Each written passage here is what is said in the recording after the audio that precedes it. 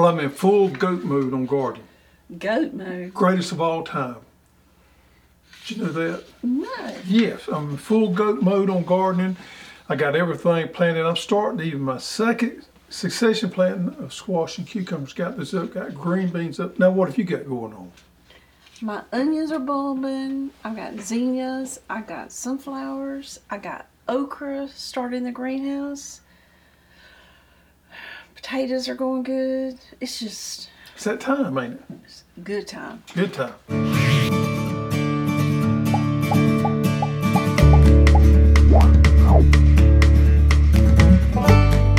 Welcome everyone to the Row by Row Garden Show, the best daggum garden show on the radio and the internet as well. Glad to have you this evening. Mama Hoss in the house. And you're in full flower mode. I'm in full vegetable mode. Of course, you got your vegetables going too, but I think you got more flowers because you started way ahead of Yeah. than I've me. got more flowers. I'll let you do the spring garden and then I'll do a little However, I'm fixing to kick it in high gear on flowers. You are. Yeah, and that's what this show is about this evening. Not flowers, although we're going to be talking about flowers, but it's about pollinators and how important pollinators are to your garden or your ecosystem there, and why you should be concerned, and how you can do that. And at the end of the show, we got something a little bit special for you. How about that? Stay tuned to the end. I promise you, you won't regret it. Maybe the first video we ever shot. Yeah, it actually is. Yeah, it may not be family Yeah, oriented. oriented. Might be a few words in there. A word or two. A word or two, if you Yeah. listen closely. Yeah. All right, so we got some new seed varieties we want to go over. You know, y'all love these new seed varieties, so we're gonna touch on those. All right. You want to talk about this one? You gotta get your glasses, don't you? Glorious Gleam Nasturtium Mix. Have you planted that one? No, have it. That's a good one to put on your list to do. So nasturtiums are wonderful to grow. We have this new mix here. Turn it around so they can see the back. Oh, the back. Okay, sorry. We're gonna throw a picture up there. All right. And the next one is Jester Pumpkin. Now this is a smaller pumpkin. You can use it as an ornamental or a eating pumpkin, but it's a nice orange-looking pumpkin right there. I think it'd make a great addition to your pumpkin repertoire. And the next one is Mr. Ruby Red Onion. Yes, it is a red onion, and it is a long day onion. So we felt like we needed another onion for you long day guys. We got Candy, which I believe is a intermediate day, and we got this one now that is a long day red onion for you folks up north. I meant to bring one of my red onions. They doing good? They are doing excellent. Oh, I'm excited about this one. Magnolia Blossom Pea. The name just sounds. It is. Whoever did the naming on that right there deserves an attaboy, attagirl. Snap pea? Snap pea. It's a good one. You can actually eat the tendrils on as well. So yeah, it's a great one right there. So you can eat it young and then... I don't think it makes a pea. It's more of a snap pea. Oh, okay. A sugar pea, a snap. So when you pea. say tendrils, what do you mean? The little tendrils that go into little wiry type things, there's tendrils on the pea, you could eat those. If you wanted to. You could make a good salad with it. Make a good salad pea there. That's a good one right there. Our product picture on this one's off the chain. It's worth going and look at our product picture. And then we got Mr. Tomatillo. Purple Tomatillo. Yep. Grow you some of those. And then we have got Indigo Sun F1. So this is a new tomato we brought on this year. It's a hybrid. Oh man, awesome cherry tomato. The color on this thing is to die with. It's kind of a yellowish, and it has this dark color on over the top of it. Man, it's pretty. Good stuff there. You gonna plant some of those? You know, I may plant some of those. I've got a couple of the unique cherry tomatoes growing, but I may plant me some of those. I love those cherry tomatoes. Make wonderful snacks. And then we have Mr. Tom, THOM, Multiplying Onions. We are starting to harvest these. What we're doing, folks, is we're putting a limited supply every Monday morning on inventory. And you can buy these, and we're probably going to sell out before the end of the week. But don't worry, next Monday we'll put some more in. So be sure to sign up for the restock notification. Yep. And then But Mr. Hoss can only pull so much. I can only this particular project falls directly on my shoulders, and I can only do so many of them. So therefore, we're going to do a limited amount every week. Put them in inventory. When those go on, we'll put more in there the following Monday here, probably for the next 5 or 6 weeks. Until they're gone. Yeah, well, and it gets too hot. One or the other. So we're going to do that. Tom, multiplying the onions there. So you get 15. 15 for like $15 or something like that right there. And you think 15 is not going to be enough, but I can promise you this right here, in no time, you'll have more onions, you know what to do. Right, you plant them 6 to 8 inches apart. Yeah, multiplying onions, so they multiply. And I'm going to do a video on that, but I'm going to give a quick, okay. If you live in zone 8, zone 9, you can grow these things year round. Grow them in the summertime, pull them up, split them, plant them again in the fall, grow them all winter long. So you can have onions growing year round. Now you guys, zone 7 and north, grow them in the summertime, dig them in the fall, put them in the barn, hold them over, those bubbles dry out, plant them again, come springtime, and you got onions all summer long. A great eating onion. Tom multiplying onion. THOM. THOM. Named after Thomasville, Georgia. That's where we got one of the strains from. We got 3 different strains originally started with out of Thomasville, Georgia, out of Alabama and Texas. And we ended up, there wasn't a whole lot of difference between all 3 of them. I thought they would be more different than what they are, but they wasn't a whole lot of difference. So we ended up naming the Tom, THOM. I thought that was a fitting name. I felt like the onion needed a name. So we have the Tom multiplying onions. All right, folks, we're talking about pollinators. Show our flowers. Oh, yeah. Look at that. Just sit them right there. Yeah, how about that right there? You know this shrimp plant here? The pollinators really love that. Have you noticed? And hummingbirds. Hummingbirds love that shrimp plant. Right. We've had that since we built the house in 1995. Yep. Then we have some amaryllis there. A yellow, is it a daisy out of the wildflower? Probably is a type of a daisy, yeah. Some rosemary, some basil, right here, some basil. And then these white flowers, I'm not sure what the proper name of them are. I call it a snowball tree because it looks like big snowballs. It's sort of like a hydrangea, but it's early. I wish I could smell that. Yep. But need I say, this is not about blooming flowers, doing bouquets, so you guys don't leave us yet. Okay, we're talking about No, pollinators. we're talking about pollinators. Yep. And why is it important to have pollinators in the garden and a strategy to keep pollinators? Now, according to Google, 1 out of every 3rd mouthful of food you take is influenced by bees or pollinators. So pollinators within our food source is a very important component of our food system there. Also, it has a lot to do with just our normal ecosystem. I mean, think about the things that feed off the pollinators that goes on up the food chain.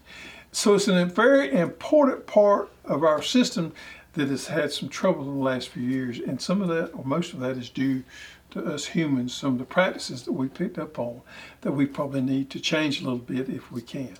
What is a pollinator? A pollinator is anything that transfers pollen. Is that correct? You're correct. Yep. So even mostly when we think about pollinators, we think about insects. We think about bees. I mean, that's what everybody thinks about. But you can have haphazard pollination from birds and bats. Accidental. Yeah, things like that. Butterflies. Butterflies are pretty good pollinators, but they can also be accidental pollinators. Ants, believe it or not, ants can be accidental pollinators. Yeah. Flies. Things like that can get into pollen and carry it to another plant. Not directly associated with the act of pollinating, but it just accidentally transfers. It sticks to their bodies and then they transfer somewhere else. Yep. So some of the things that we have done here on our homestead over the last few years to change the way we look at this whole pollination thing is we've created a wildflower here. So we've got an area the other side of our house that is it's a pine thicket, you might say, and we've gradually took the thicket part out of it, so it's just pine trees and pine straw. And we planted a large area of wildflower mix out there about 3 years ago. And believe it or not, it has done really, really well. We're on the third year. It's just starting to bloom. Mm-hmm. Yeah. And I keep a bunch of, like in the spring, most of my raised beds are flowers. Mm-hmm. And then I keep flowers going throughout the year. Right. And you always plant flowers in your I garden. do always plant flowers. I enjoy flowers being it's part of my strategy in my garden. Mm-hmm. Another thing that we do is we don't view weeds as most people do. So the definition of a weed is a plant out of place. That by saying a weed can mean different things to different people. We have changed the way we view weeds over the last few years. So to give you an example of that, you've seen those houses in these suburbs in town where everything is manicured and everything is perfect, not almost say a weed, not a weed out there. It's all what we call monoculture. It's all one type of grass and everything's perfect. Mm-hmm. That is not necessarily our strategy out at Homestead. So we have a lot of flowers in our grass. We have a lot of flowers in our grass, especially in the springtime, late winter. Those winter weeds are starting to flower. They used to bother us a little bit, but they don't. Dandelions. Clover. We don't let thistles. Of course, we don't have much thistles, but there's a few out back. We don't let hop clovers one up. Let me show you this right here. I just pulled this out from out earlier. That is a bloom off a white Dutch clover that's in our ditch. Mm-hmm. We have a decent amount of that. That doesn't bother us as well either. Most people would be considering that a weed. But to us, we're not considering that a weed. We just consider it a normal part of the way nature evolves and carries on. This is what I'm trying to say is don't get tied up in trying to keep a monoculture or this plush grass lawn out there is not necessarily beneficial to your pollinators. Letting those weeds or letting those plants bloom out and letting the bees come there and have something to feed on is a pretty good idea, a pretty good strategy to have. Now we live in a very rural area, mm-hmm. but even across the street, which is a field, there's none of this over there. Oh, wow. And the reason why is because the county sprays herbicides. They won't spray in our yard, but as soon as they go past our yard, they turn the sprayer back on, they spray all the ditch banks. So they don't have to mow them. So they don't have to mow them. This is an accepted practice that started just a few years ago in our area where they don't do near as much mowing now. They do a lot more spraying, and it's had a dramatic impact on our pollinators because you remember back in the day, this time of the year when you went down the highway or the interstate and where there was these strawberry looking plants on the side of the road, well, that was clover. Mm-hmm. Now you don't see near as much as that because they spray to kill these clovers and stuff where they don't have to mow as much. And there goes our bees. And there goes a lot of the natural habitat for our bees. Same thing in our lawns. When we take all these things out that have their purpose to try to make us feel better about what we're doing, sometimes we have an adverse effect. Mm-hmm. Now let me do a little disclaimer here. I'm not trying to make any of y'all feel bad because I have probably sprayed more herbicides in my life than most of y'all out there combined together. I used to make my living doing that. Now, I'm not necessarily proud of it, but that's the way things evolved early on in our life. But we don't do that anymore. I'm going to give you an example of how some people view this kind of stuff in the yard. There used to be a client I had. He lived in this big, fine home in town. And he got up every morning and drank his coffee. And he walked around in his yard with little flags. And he flagged anything that he felt like didn't need to be there. So if it was not a particular type of grass, I don't care what it could have been one sprig, he would flag it. Then he would want somebody to come over there and take care of it. You. Me to come over there and take care of it. You know, and that to me is the type of attitude we should not have. Now there's going to be certain things that's going to be out of place. To give you an example of that, we have a weed around here called fireweed. We try to get that out of here because it hurts. It hurts. So, I mean, there is particular instances. Stickers. We don't worry with stickers a lot. Yeah. But some people do. But they do cause some problems.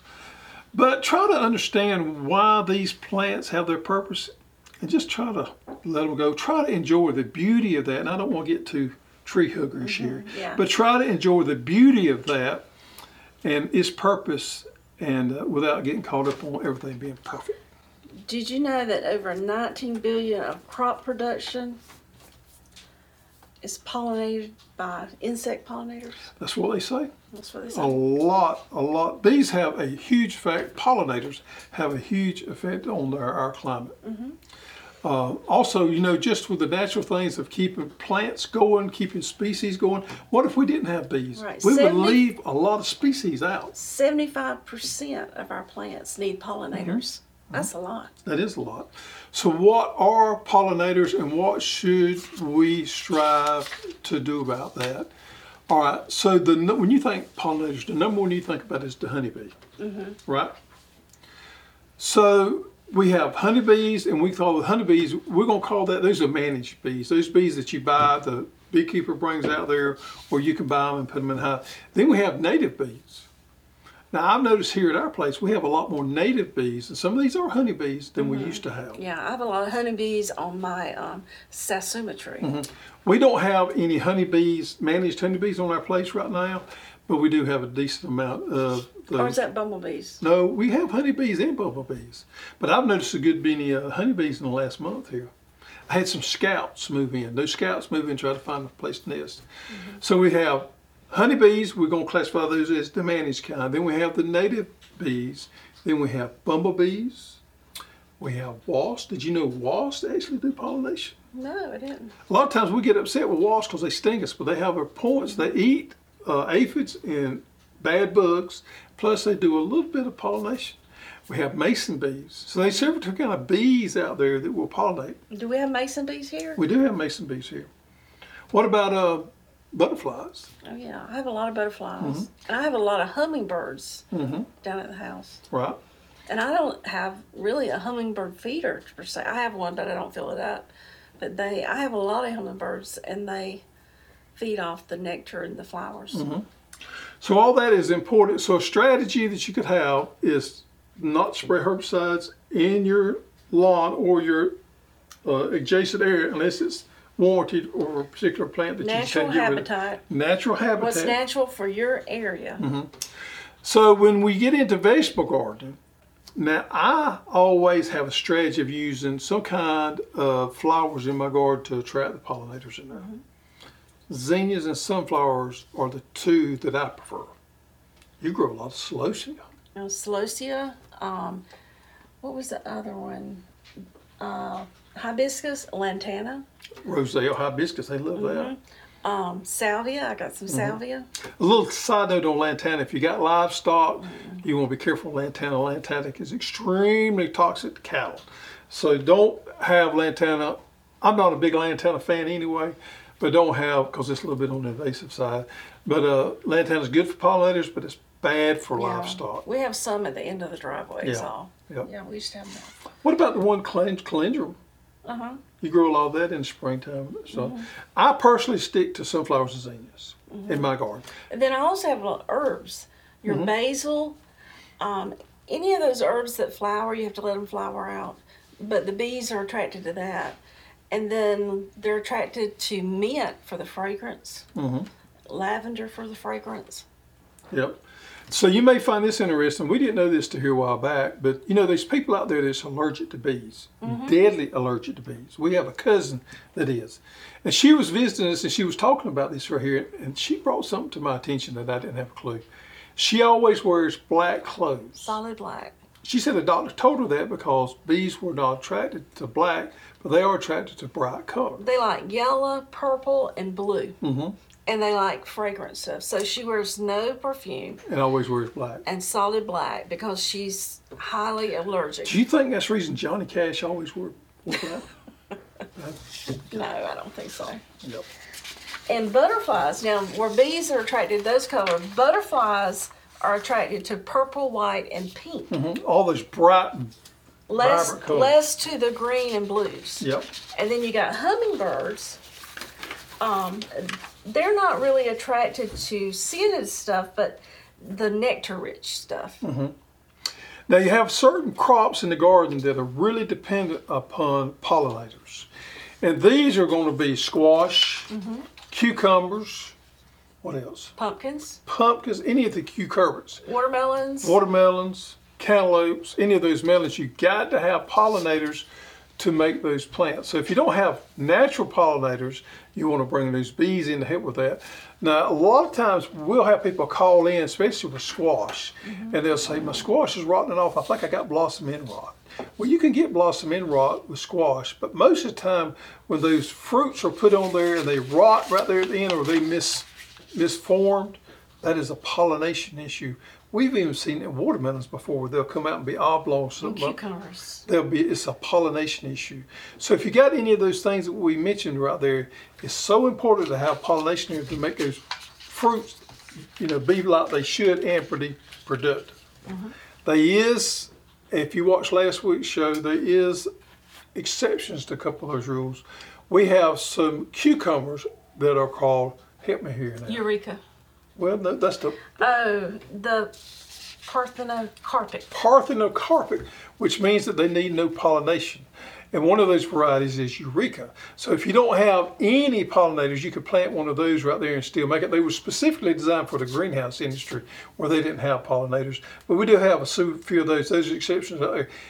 And as far as squash goes, I think, as Peter mentioned last week, there's one over in England that's what they call a parth squash. None of them available here in the United States that we are aware of. So any of those things, like you got to have pollinators. Now the things that you don't have to have pollinators for is okra, Tomatoes. peppers, Eggplants. eggplants, Green beans, lima beans. corn. Sweet peas, peanuts. Anything that you grow on the ground like turnips, Any root vegetable. collards, any of those things, you don't need bees for those to produce those. So those are not a big issue. So you got to make sure that you plan for those that do have to have pollinators, and make sure you have a strategy to have the pollinators there when ready. When I was a young man, we stayed in the woods all the time. Now back then, y'all follow along with me because this is going to stretch your imagination a little bit. There was a lot of virgin timber. And the virgin timber is the ones that's never been cut, and these had what we call cat faces in them. And that cat face is where that tree up about this high had been scored and put a turpentine pan on. And they would collect the turpentine off the pine trees. But they would score it like that. Well, after they got through harvesting the turpentine, the tree would attempt to heal up somewhat, but it always left this cavity in there. And that's where the native honeybees would build these huge nests inside of these cavities of this pine tree that has been harvested for turpentine. They was everywhere. Now there's none. I don't ever remember when I was coming up anybody planting watermelons and cantaloupes that they had to bring bees in on because there was enough native bees. But things have changed with all the development we've had. All those pine trees that had those turpentine scars are gone. So therefore now the game has changed. You've got to get some bees. And I've got to get some bees. Now we have a decent amount of bees here, but I'm gonna bring a hive of bees in just to make sure that I got enough to pollinate our squash and watermelons and stuff like that. Because old Hoss here is all in on watermelons. Got 2 patches planted. Yellow watermelon, yellow doll, and sangria, a bunch of them.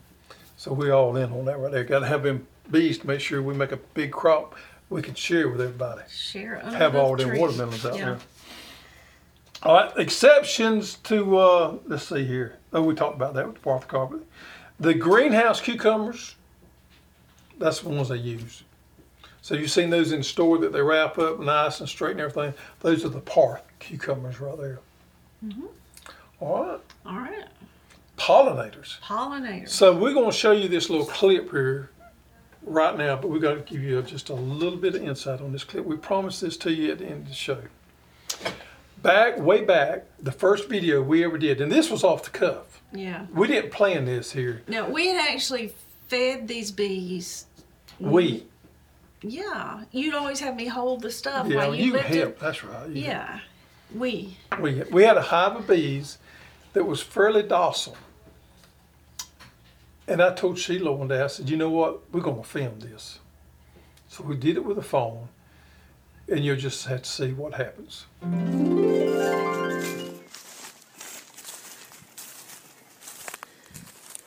Hey, this is Greg Hugh with Hoss Tools. Today what we're going to do is we're going to feed the bees. Now this is the winter time and the bees don't have a lot of honey flow, therefore we need to feed them to get them through the winter. And what I have here is a bee patty. And what I'm going to do is take that top off right there and I'm going to place the bee patty in there, and this will give them a good bit of feed for a long period of time. Now the tools you need to do this is very important and you really need to pay attention. What you need is a good EDC flashlight. You need a good EDC fixed blade knife.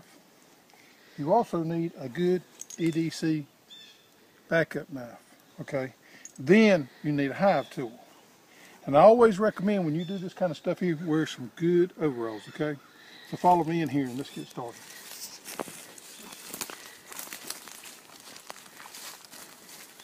Now when you're working with bees, you need to make sure you stay real calm, okay? What I'm gonna do is take the lid off here. And you also must make sure you got a good person assistant with you to help you that's not going to panic and not going to get upset, okay? So what I'm going to do now is I'm going to bust this top off right here and get in there and see what's going on. I can hear them swarming in there. Okay? Come on in here and let's take a look at it. See, what I had put in there earlier is just about gone. And what I'm going to do is I'm going to place this right here on top, and I'm going to be easy now, okay? There's about me everywhere!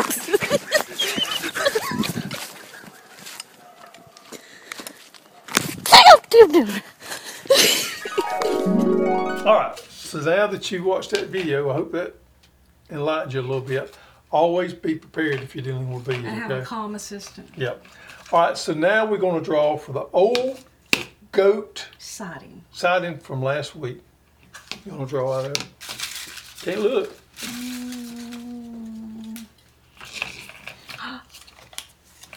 Spa Diva. All right, send us your address to the customer serve email, customerserve@hosstools.com. We'll get you some coveted Hoss merchandise in the mail. And one more time, we'll remind people about Petals of the Past coming up April the 23rd, 9 to 5. There's a link below if you want to go. It's totally free. There's going to be 5 or 6 YouTubers there, as well as Antiques of the Garden. It's going to be a big time. And an awesome garden show. Yep. All right, I got a little, my turn this week, do a little corny joke. How about that? Okay. What did the bee say to the flower? Hello, honey. Hello, honey. Yep. All right. Yep.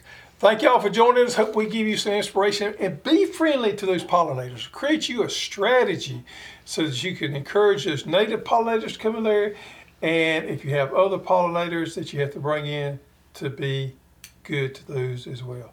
So now it's time for you to get out there and get dirty.